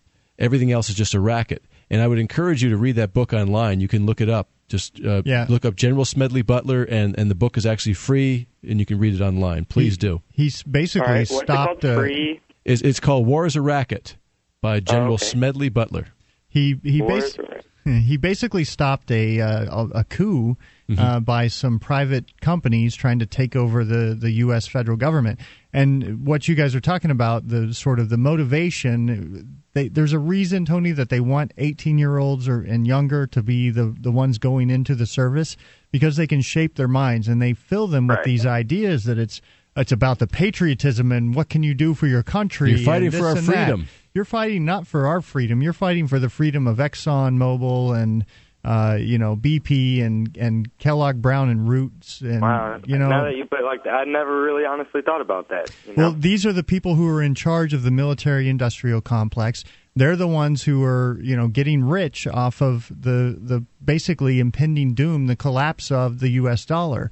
They're getting all of these inflated dollars being pumped into their companies. They get to spend it at today's value, and as it filters out into the marketplace, that's where you start to get inflation. Inflation is not even a natural occurrence when you have sound money. Inflation is caused by the printing of the money. So, that's what they want you to do. That's what the people are out there actually fighting for, is what the politicians want, because if the bailouts were any indication, the calls were 100 to 1,000 to 1 against the bailouts, but yet the politicians still pass the bailouts. So it's not about the will of the people. I mean, that's just silly these days. It means that either all of these politicians in Washington, D.C. either have been corrupted and they have dirt on them, so they're being bribed and blackmailed, or they just don't care.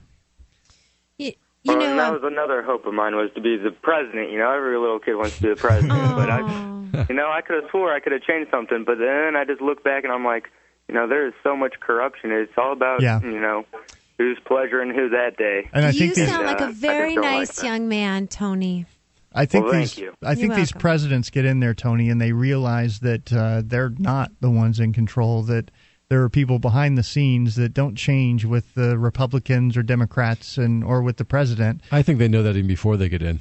Who do you think puts them in there? Yeah, well, we had that call, 3 or 4 months ago from the lady who was dating the guy who said he was picked to be the president, and he was friends with Obama, and some of the other folks had met Henry Kissinger, and on and on. Wow. I mean, it was a very fascinating story. So apparently these kids are picked out and groomed and trained along the way and brought up to be in that role. Well, whether they are or not, I mean, I agree with you, Tony, that a lot of people, you grow up wanting to be, the president of the United States or land on the moon or whatever. And so since you've given up on that dream, what is it that you're going to be doing in the next couple of years? Are you going to pursue education and possibly? Well, honestly, I've been me and my mom have been looking up that Free State Project. Yay! Excellent. To be honest. Your mom too, huh? Well, I am the one while she's looking it up. But yeah, I looked at the 101 reasons to move to New Hampshire. Now what's her philosophical bent? Is she Republican, Democrat, Independent?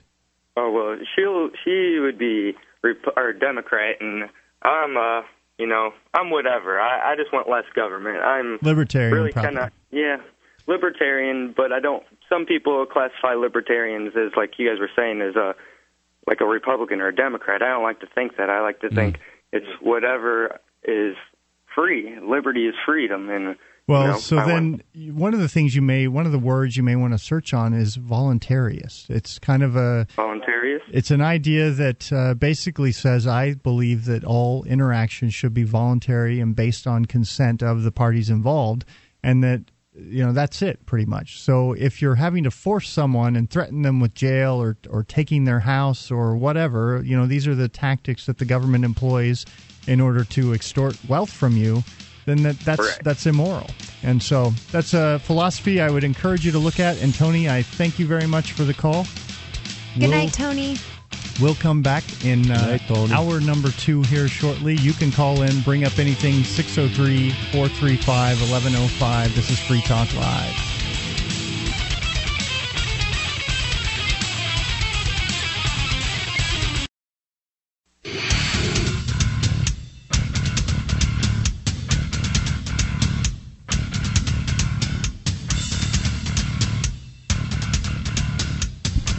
Welcome back to the Sunday edition of Free Talk Live. You can call in, bring up anything that's on your mind, 603-435-1105. And joining you for hour number 3, it's Sam. At the same time. Ready? 1, 2, Michelle. Wayne. All right. And He looked at you. I thought we were going every other one. Whatever. Okay. Tweedledee and Tweedledum are here. Yes. Radio, you have to be ready for anything. Just like this, we're going to go straight to the phone lines, unscreened. Who's this? You're on Free Talk Live. Yeah, this is Ray here. Hey, Hey, Ray. What's on your mind tonight? Hey, guys. Good show tonight. I want to tell you your 3 heroes are sitting there. Not Tweedledee, Tweedledum, and... No, because the conversation you had with that young man. Oh. Let me tell you what happened in our little local radio show this week. Okay. A gentleman came on who wrote a book about his situation coming out of Vietnam. He had taken 5 bullets. He had just a little bit of a scar tissue that would make a sound that would make his voice. You know, and when we look back at that war, at my age of 52 years old, I just luckily was young enough not to have been a part of that. Me too. But my father was. My father was 11 years in the service, 2 tours in Vietnam as a CB, and I lived right across the street from a military base. So I got to see these wonderful soldiers come home and beat the tar out of their wives, including my own father. You know, this is not a pretty picture. And this young man you just talked to, you know, the thing that he has to see to understand is go down to one of those vet hospital and see those men missing 2 legs and 1 arm. You know, see what their country has done to them. And the care that And they're for getting. what? I mean, what they're doing with veterans now is trying to classify them with PTSD or some other mental disorder and then take away their firearms. They're not getting the health care that they need. Or that they were promised. I thought they were promised. The facilities are in dire shape. And you know, the problem, the dilemma that I have is that I support their intention to protect us and to protect the country. But that's how it's been sold. That's the propaganda, that's not the reality. That's the sad truth about it. Were we attacked by Vietnam? No, sir. This country was... No, it wasn't. We weren't attacked by any of these countries we went after. We weren't attacked by Iraq. We weren't attacked by Afghanistan. It came out later about the Gulf of Tonkin incident was a total fraud. Go. Yeah, it's ridiculous. And this young man, you know, I built a wonderful life for myself. A 30-year marriage. I got a child 31 years old and one 27. Wonderful wife. You know, I did that with an 8th grade education. If you go out and you believe in yourself, you'll get wherever you want. I've been retired since I was in my late 40s now. Wow. Well, And, yes, you know, but Ray, you also have to understand that you, as an 8th grader 30 years ago, you were far more educated than 90% of the kids that have graduated from high school right now. So, you know, maybe it was a little self-deprecating of you to say, you know, merely an 8th grade education, but I'm sure that you were more than But there's 2 qualified. things I hated in my life really badly. One was church and one was school.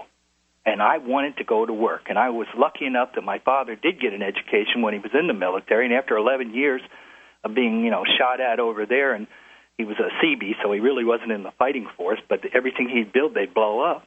So luckily he took me to work. When he seen I wasn't really good at school, I didn't like school, he took me to work, and there I was amongst men who treated me, you know, with a degree of respect, and believe me, I gave them a degree of respect. And it just isn't anything like that. I mean, I can think back to the 70s and the CETA programs and stuff like that would allow a kid to leave school and go to work. Today, we don't let these kids work. We think they can. But yet at a 13, 14, 15-year-old boy, he's just full of everything that he needs to work off. You know, he doesn't need to be out there. You know, and so anyways, just to wind that up, I just want to say, you know, I think you guys did great with him. I would like to talk a little bit about your financial situation because I've laughed at this since 1979. Okay. When we went into a spiral down. I mean, I watched gas go from Texas. I think I bought it in 36 cents in Texas on my way to Alaska. Mm-hmm. And by that summer, I was paying $1.59, and I couldn't even get gas on some days. I had to sit in the line, odd and even. I don't think we're far off from that type of change. Back in the early 70s, you could buy a brand new, somewhat entry-level car for about $2,000 cash. You know, we could get a Datsun back in those days that got better mileage than they do now. That's true. They were lighter. They were much lighter cars, though. They were tin cans. They were death traps. But yes. Yeah, well, I mean, death traps. So it's a motorcycle. That's true. I resemble that comment. Well, I ride a Ducati. Okay. Well, I hope you wear your helmet. I do. I wear Kevlar, the whole thing. It's not very sexy. It can be. That's fine. But she takes it off. What I want to say about. All right. Ray, sorry, don't listen to these guys. I know. Go ahead. I can take their humor. What I want to say about bonds and other stuff like that, there's some places around this country, and I think it's some in New Jersey and stuff, where the interest rates on their bonds are 40 and 50% because they're defaulting right now. Yeah. Okay. When I invest money, I'm not going to do any more than invest money in land, and not big, giant $100,000 pieces. Go for $30,000 pieces, and I can get an interest rate of 7%, and I really truly have something. When I sell it to you and you don't pay me, I don't care about that dollar. I'll come for that land, and I will get it. And generally, people always pay me, so I don't get into that situation. Well, you can go up to Detroit right now and buy the entire city for that much money. Yeah. Well, they say in Washington State, where I live right now, there is probably at least 10 houses in my town, and I live on the coast of Washington State, that are under $20,000. Wow. These are good houses you could live in. Are you like near Kirkland or something? No, Kirkland is up by Seattle, and I am south. You would go to Olympia, which would be our capital of the state of Washington, and then you'd head right over to the coastline. I'll give you an idea. When I came here 20 years ago, I bought 40 acres of farm, an old dairy farm, for $52,000 with a stream that ran right through the front of it. I mean, I got plenty of clean water, got plenty of wood. And when I think that's the security, what is your address? Because I'm going to come there if there's a problem. Well, easy. It's Hoquiam, Washington. No, he's married, Michelle. Don't really give out your address. You have an affiliate in Aberdeen, Washington, that carries your show on Saturday nights. Nice. And I've tried to get them to carry you all the time, but they get the cops who are call in and other stuff on the radio show, and they said, no, those people are anarchists and all kinds of stuff about you. But I do defend you because I listen all the time. But I think that is the security of owning a piece of property and having it paid for. Not it's nice to have a low mortgage, but I'd rather have things paid for in my life. Yeah, even my kids. My only concern with that, Ray, is really what happens as the states, which are already defaulting, decide, we'll just make this up by raising property tax rates, or they try and dig their way out of it without really addressing the fundamental issues, and simply push prices or taxes out of the ballpark to where people can't afford it. And that's already going on. The valuations are going down, and property tax bills are going up. Well, or eminent domain. Yep. But you're not going to take property taxes very high on land that's only worth a $20,000 house. Yeah, that's true. I'm not saying that they're all. I mean, we got our $1 million houses all around us too, because I live right by the beach. But that's fine. Take their house. I don't care. It's not that I don't care, but I'd rather have their house go on because it's only a worthless piece of lot on a beach, in my opinion. It's not a piece of timberland. And see, when you own wood, you actually have a substance. It's something. Wait a second. Wait, Ray, I've got to back you up there. You just said, take their property. I don't care. I do care in the sense that I'll fight with them. Okay. But if they're going to take any property, tax them out, because you're just talking about how they're going to tax them out and take it. Well, listen, I have a lower grade piece of land as far as they're concerned because it's only 40 acres. It's not a lot overlooking the beach. Right. So I'm not going to get as concerned about their property. Believe me, I'm going to fight with them. And I'm a man who likes guns. So believe me, when this government goes and thinks they're going to take much of anything, you'll be out in the woods ready to go.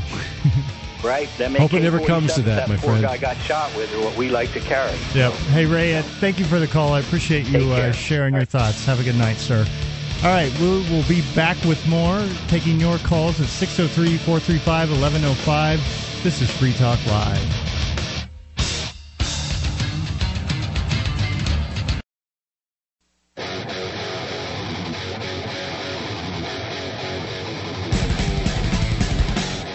Welcome back to Free Talk Live, the Sunday edition of the show. You can call in and bring up anything to 603-435-1105. And if you appreciate Free Talk Live, I invite you to check out the AMP program at amp.freetalklive.com. The money is used to advertise, market, and promote the show. It's basically the marketing budget for Free Talk Live. Runs an ad in Talkers Magazine, one of the industry magazines that's still out there in print. And Ian and Mark use it to go to some of these radio conferences and meet with program directors who carry the show.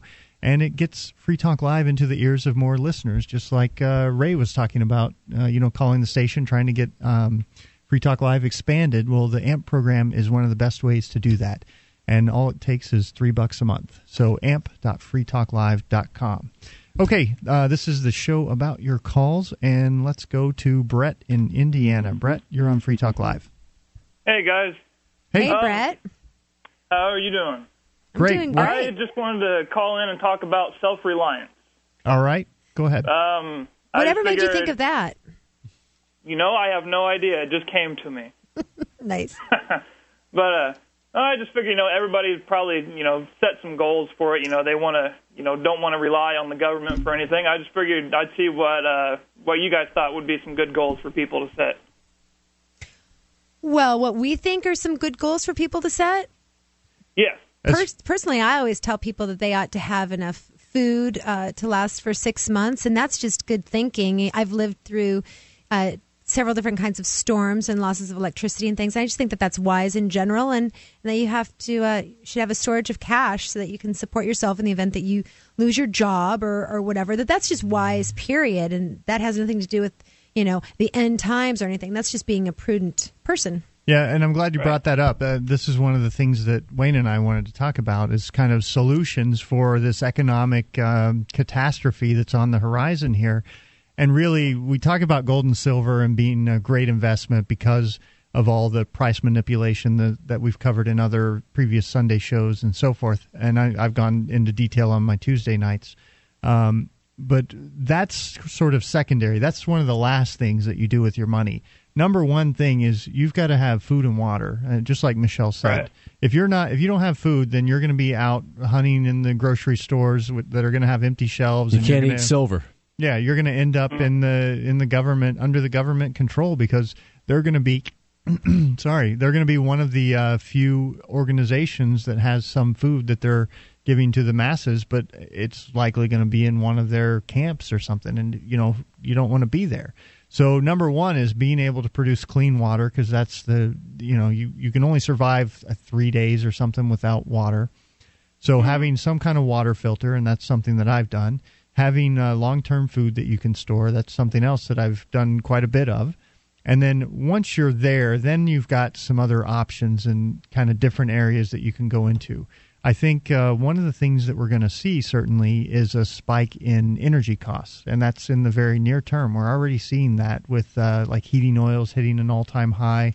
So finding ways to live efficiently, to just sort of prepare for that. There are other, depending on how bad you think it's going to get, that should really shape kind of what you do. Some people have collected everything from like the little airplane bottles of liquor, which are very small and easily tradable, and booze is something and cigarettes is something people want even in a depression. Yep. Tampons, even if you don't use them. Toilet paper. Yep.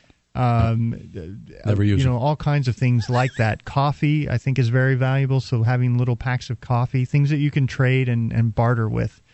So there's that. And then on top of that, once you've got your basic needs taken care of and you have a place to stay and pretty much your shelter, food, and clothing are out of the way, that's when you can start investing in gold and silver. What do you think? Yeah, that's all sounds good. Something I never really gave a whole lot of thought to. I always just thought, buy some gold and silver. Maybe make sure you get your house and everything paid off, so you don't have to worry about that. Right. Maybe a generator is in case, because with the energy costs going up, that's probably might be a cheaper way to go. But right, but if it's a generator, you're running on gasoline, and gasoline is going to be propane, but those are going to go up with petroleum costs. So really, you're looking at alternative energies, maybe a wind turbine or possibly a solar power system. Yeah. They have grid tie inverters, which basically you can set it up to like a wind turbine or a solar grid, and it will take the power that's being generated from that, feed it back into your house, and if you don't consume all of what you're generating, then it basically runs your electric meter backwards and starts knocking power off your bill. And so that's a good way to really sort of neutralize some of the increasing energy costs that are in the near term, I think. Mm-hmm. Do you have children, Brett? Yes, I do. I have a daughter. Well, I think then that it's especially important for you to have food and water for that reason, simply because you don't want to have to be dependent upon anyone else to take care of her, and you can certainly be, self-sufficient and scavenge for food in the event that there were some kind of collapse. But and the survivalist folks that are out there, I hear them all the time talk about have an escape plan, to where you have things that are gathered, ready to go, to where if some emergency came up or whatever, and you had to leave where you were because it wasn't safe for whatever reason, that you would have sort of a bag that you can grab that's ready to go, and you have a plan as to where you're going and where you can head to, that you can find some safety maybe. So just having some kind of a backup plan, an alternate location that you can bug out to, is something they recommend. I'm going to go to Sam's if, That's a long walk. All the way down in Texas. I can ride a horse. So did that answer your question? Yeah. All right. That was some good things to think about. Okay. Well, thank you for the call. Well, you're coming up here, aren't you, Brett? Oh, I will eventually, yes. I have to talk my daughter's mom into it to move up there, too, so she's not away from her kid. But I'm making a promise I will be up there sooner or later. Awesome. Well, we'll see you soon. Excellent. Thank you, Brett. Thanks. I appreciate it. All right, so let's jump into that. I mean, we were talking about sort of solutions and so forth. Wayne, what else did you want to add to that? Anything? Well, the self-sufficiency thing is really important, and I think being able to garden, knowing how to garden, because food could get pretty expensive in the supermarkets or maybe not available. Like if you look at what happened in Argentina, and even when the Soviet Union collapsed. Mm-hmm. So being able to grow some of your own food, maybe all of it, eventually, would be a good thing. And also having relationships with your neighbors, because so many times nowadays, people don't even know their neighbors anymore. That's probably the key. That's the one thing I think we've left off out of this discussion, is really what's happening. We've created this big hierarchical structure of the corporations and the big food producers and the big farms and the chicken concentration camps and everything else. I think we're going to see a fundamental shift back to the local farms, to local produce, to local products. Although that legislation that they just passed, that food fascism bill, is actually an attack against that. It is, but when it comes to people starving and in the streets or following the government rules, I think they're gonna just say screw you, government, and grow their gardens and take the consequences. Well, I don't know. I'm not on his side on this one. All right. Well, we'll come back and continue that discussion. You can call in, bring up your thoughts. 603-435-1105. This is Free Talk Live.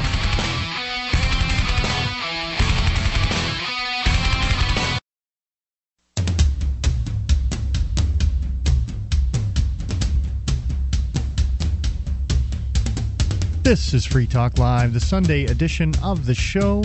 You can call in, take control of the airwaves by dialing 603-435-1105. Bring up anything that's on your mind, 603-435-1105. And if you like the show and you want to help us out, then I invite you to go to listen.freetalklive.com. There are all kinds of different ways to listen to the show. There are archives going back several years. There are live streams, the webcam we talked about earlier. As well as the listen lines, where you can, if you're away from any radio stations carrying Free Talk Live, you can dial in on your cell phone and listen to the show streamed round the clock. It'll have the most current episode, but make sure your cell phone plan is you understand it, because toll charges will apply or airtime charges will apply. And you can find out more about that at listen.freetalklive.com. Okay, so we had a few calls here about what to do and, sustainability and so forth, and I thought this was probably a good time before we in the show here to talk about my move to Texas, because that sort of ties into some of this. Which is perfect because everyone in the chat is eagerly asking right now. What's going on? What's going on? Why is he abandoning the Free State Project? Oh, it's not that I'm abandoning the Free State Project. I've been looking at, I mean, this is kind of, I'll give you a little bit of the process that I kind of went through and where I'm at right now with it. I've been looking into the economy, to the finances of the government and the dollar, and just learning all of this stuff from the show that we do, Wayne, from Free Talk Live. You've introduced me to certainly a lot of different areas of financial people and so forth that I've now started following and have really learned a lot. And I see what I see coming is going to be tough. I mean, if not catastrophic. I think, catastrophic is probably most likely. I mean, it could be severe, maybe, or it could be even worse than that, but I think it's going to be pretty catastrophic. And we never really got through this bond story, but it made it clear in the very beginning that this is not a U.S.-centric thing. I mean, it's going to go like dominoes. Right now, the sort of analogy that I draw is there is this pile of kindling and newspaper that's been doused in gasoline with a bunch of politicians dancing around in a circle flicking matches at it. And so far, all of the matches are going out before they hit the fire and, set it ablaze. But at some point, one of them is going to kick it off. And when this does, I think what we're going to see is really a global collapse. We're going to see failure across the board of all of these fiat monetary systems. I think we're going to see, the powers that be, the police state and so forth, they're certainly going to use every tool they have in their basket to really sort of do whatever they can to regain control or to maintain control over the populations, over the masses.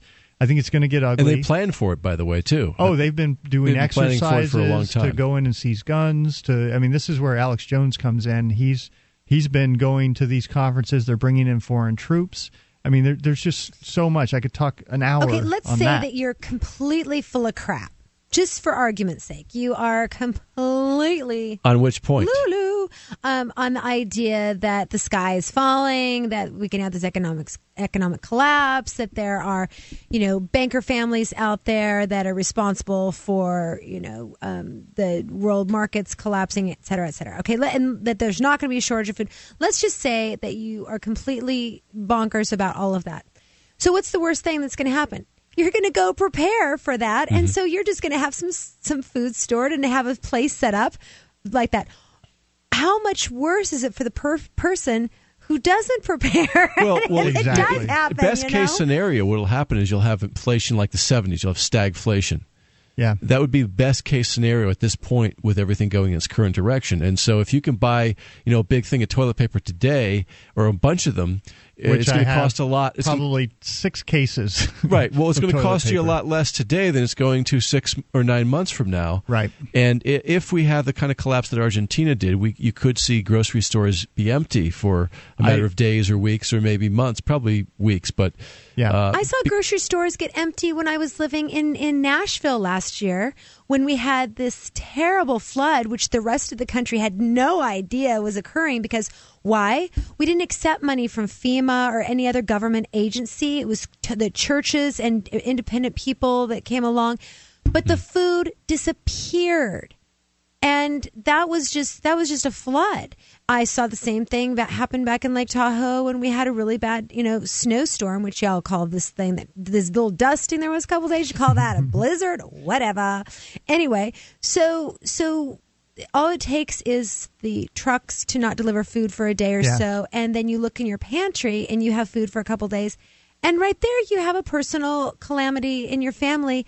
Yeah, absolutely, and that's only part of the problem. I absolutely think if the dollar fails, we're going to see a breakdown of the supply chain. Yeah, and when you it's look very at, delicate too. Yeah, it's 3 days typically, and in bigger cities it's even less. I mean, it's a continuous thing, and if we see oil is expected to go to $150 to $200 a barrel, that's going to push gas prices well over $5, probably into 7 or 8, and that's before hyperinflation even kicks in and the bottom seems to drop out of the dollar. So all of this is really going to cause major upsets in supply chains and business as usual. I think it's going to be a very troubling world for a long time, and there will be civil unrest because people who didn't prepare and didn't do anything are going to be out in the streets with some of them with guns, wanting to know where they can get some food. And that's true. I look at this, I see kind of what's coming down the pipe here, and I feel like it's getting close. Like we're in the early stages of the acceleration of the velocity of money.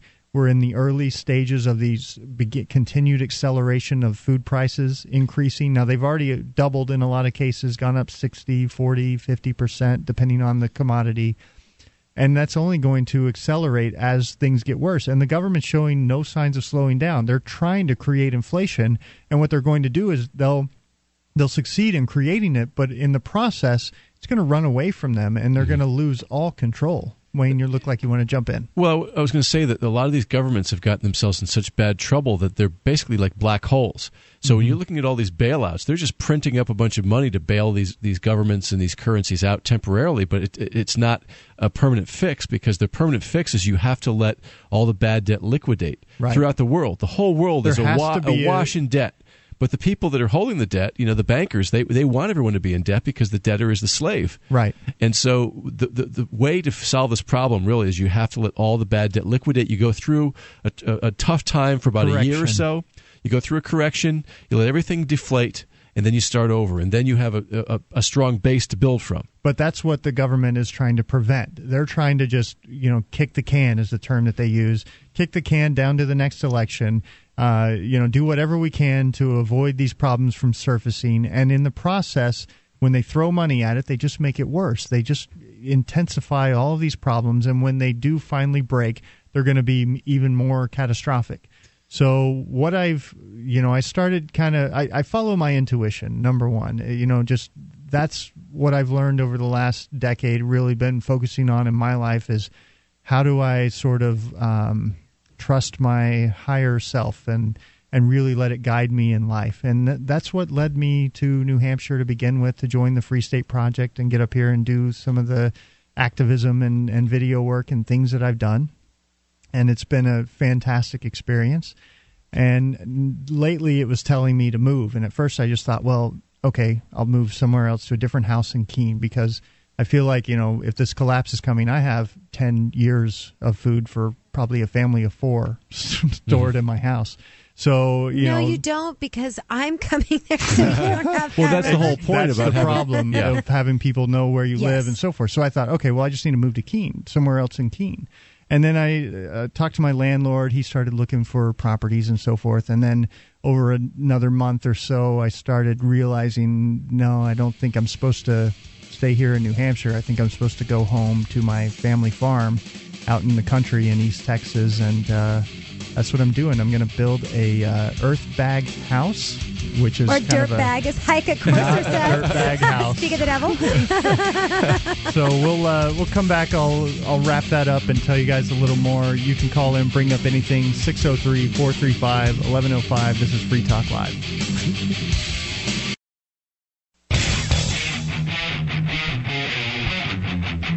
This is Free Talk Live, the Sunday edition of the show. You can call in and bring up anything if you make that call right now. We're doing the final segment of tonight's show. 603-435-1105 is the number. 603-435-1105. Joining you tonight, it's Sam. Michelle. Wait. Hey, they got it finally. Da-da-da. All right, so we are... I was talking about the... sort of my decision to move back to Texas and head off to the family farm. Sam, when I heard about it, the first thing I thought was, I can understand that. You've got a place to go, especially a farm. That's the thing. We have a couple hundred acres out there. I want to describe this for people. We have at least, there's 4 houses on there right now that 2 of them are occupied, 2 of them are rental properties. We have trees. We have ponds that are stocked with catfish that are nice and fat. We have cattle that are not ours, but we lease the land out to cattle farmers, but there are dairy farmers around. It's an agricultural place. and it's kind of out in the middle of nowhere. So there's not a lot of major cities and so forth around.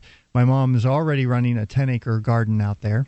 So, it's pretty well set up, and my plan is to, at least for the next couple years, to head out there and out on one kind of remote area of the property, I'm going to knock down some trees, put a pond in because I'm going to need to dig up some of the clay and sand, and I'm going to build something called an earth bag house. You can look that up on Google and find some pictures of really cool shaped houses. They're kind of dome shaped, and you can do traditional.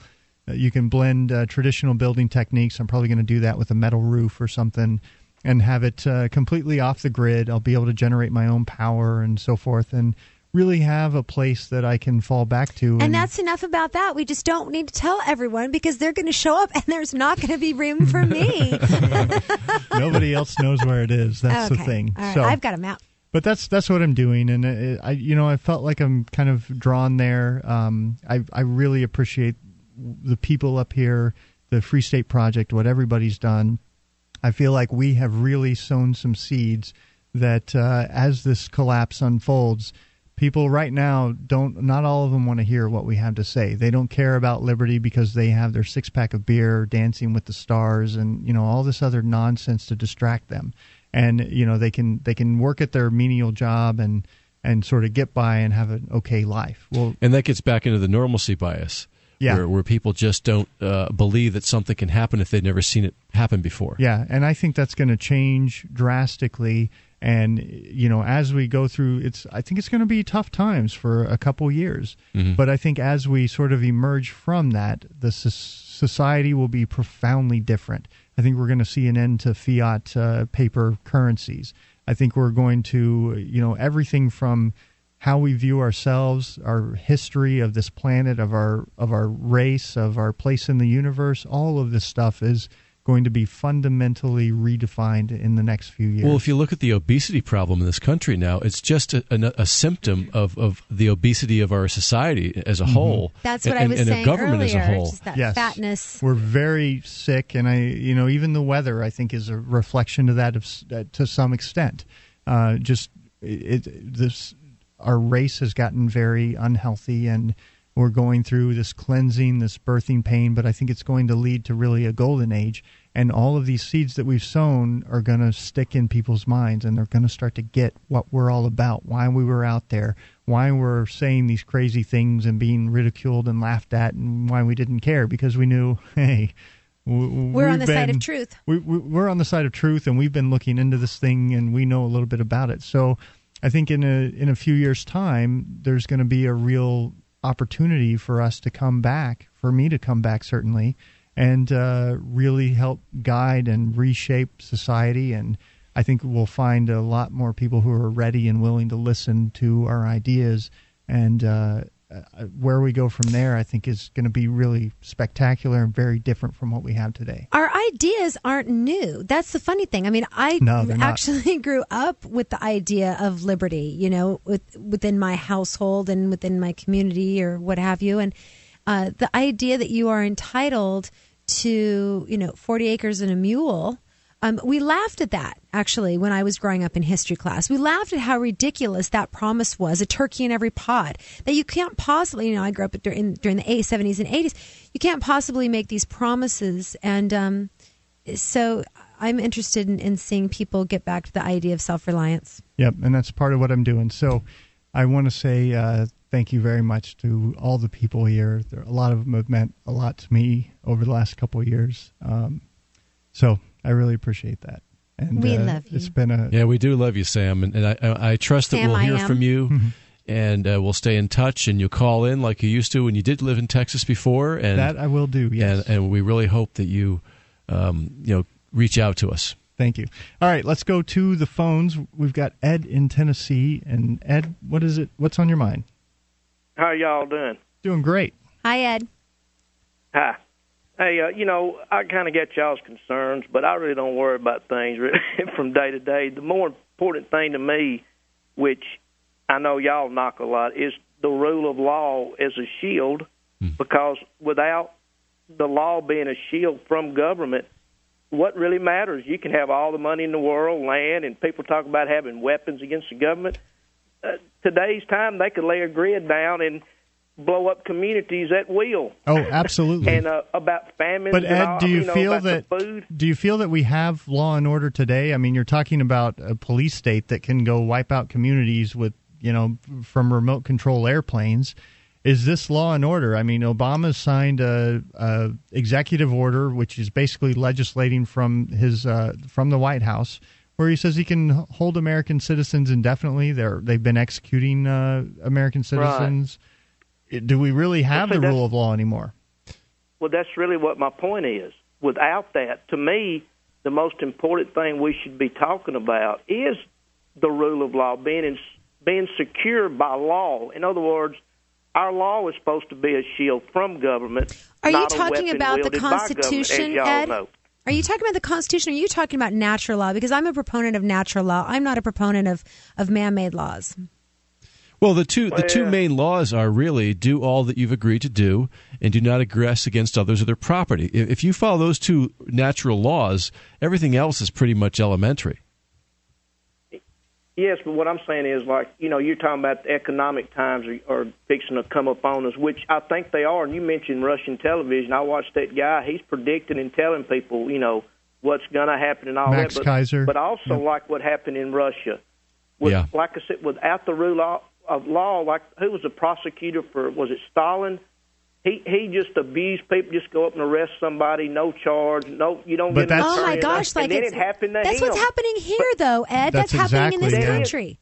That's why I'm saying the most important thing we should be talking about security in the law. Well, see, it's getting out of whack, but still, that's because just ignorance of we the people. Well, I don't think so. Lysander Spooner put it best. He said the Constitution is either the document that has authorized all of this tyranny around us, or it's failed to prevent it.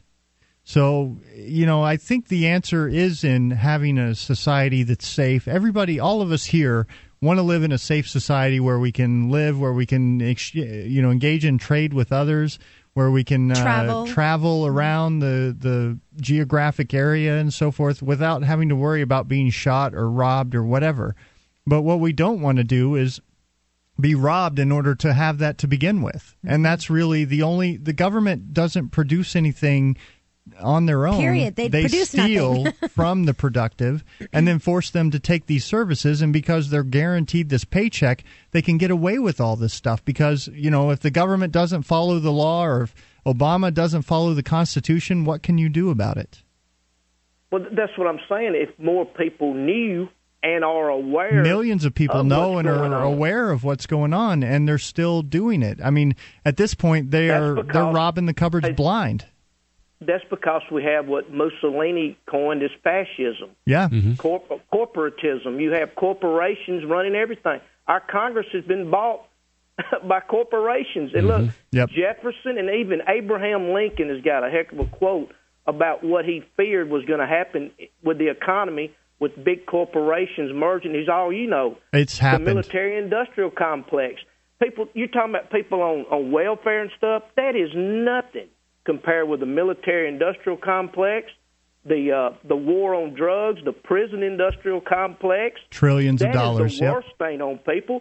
But we spend more money than the 10 next countries combined on Department of Defense. And who's going to threaten us? Nobody. Well, it's actually China or any of these other countries. And I thank you for the call. We're out of time tonight.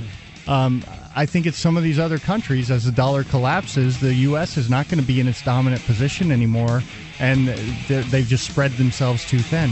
So, all right, well, this is it for me for Sunday. Wayne, you're going to take over the show with Michelle here, and I think I'll leave the audience in good hands. Guys, it's been a pleasure. Signing off, it's Sam I Am. And Wayne. And Michelle. Have a good night.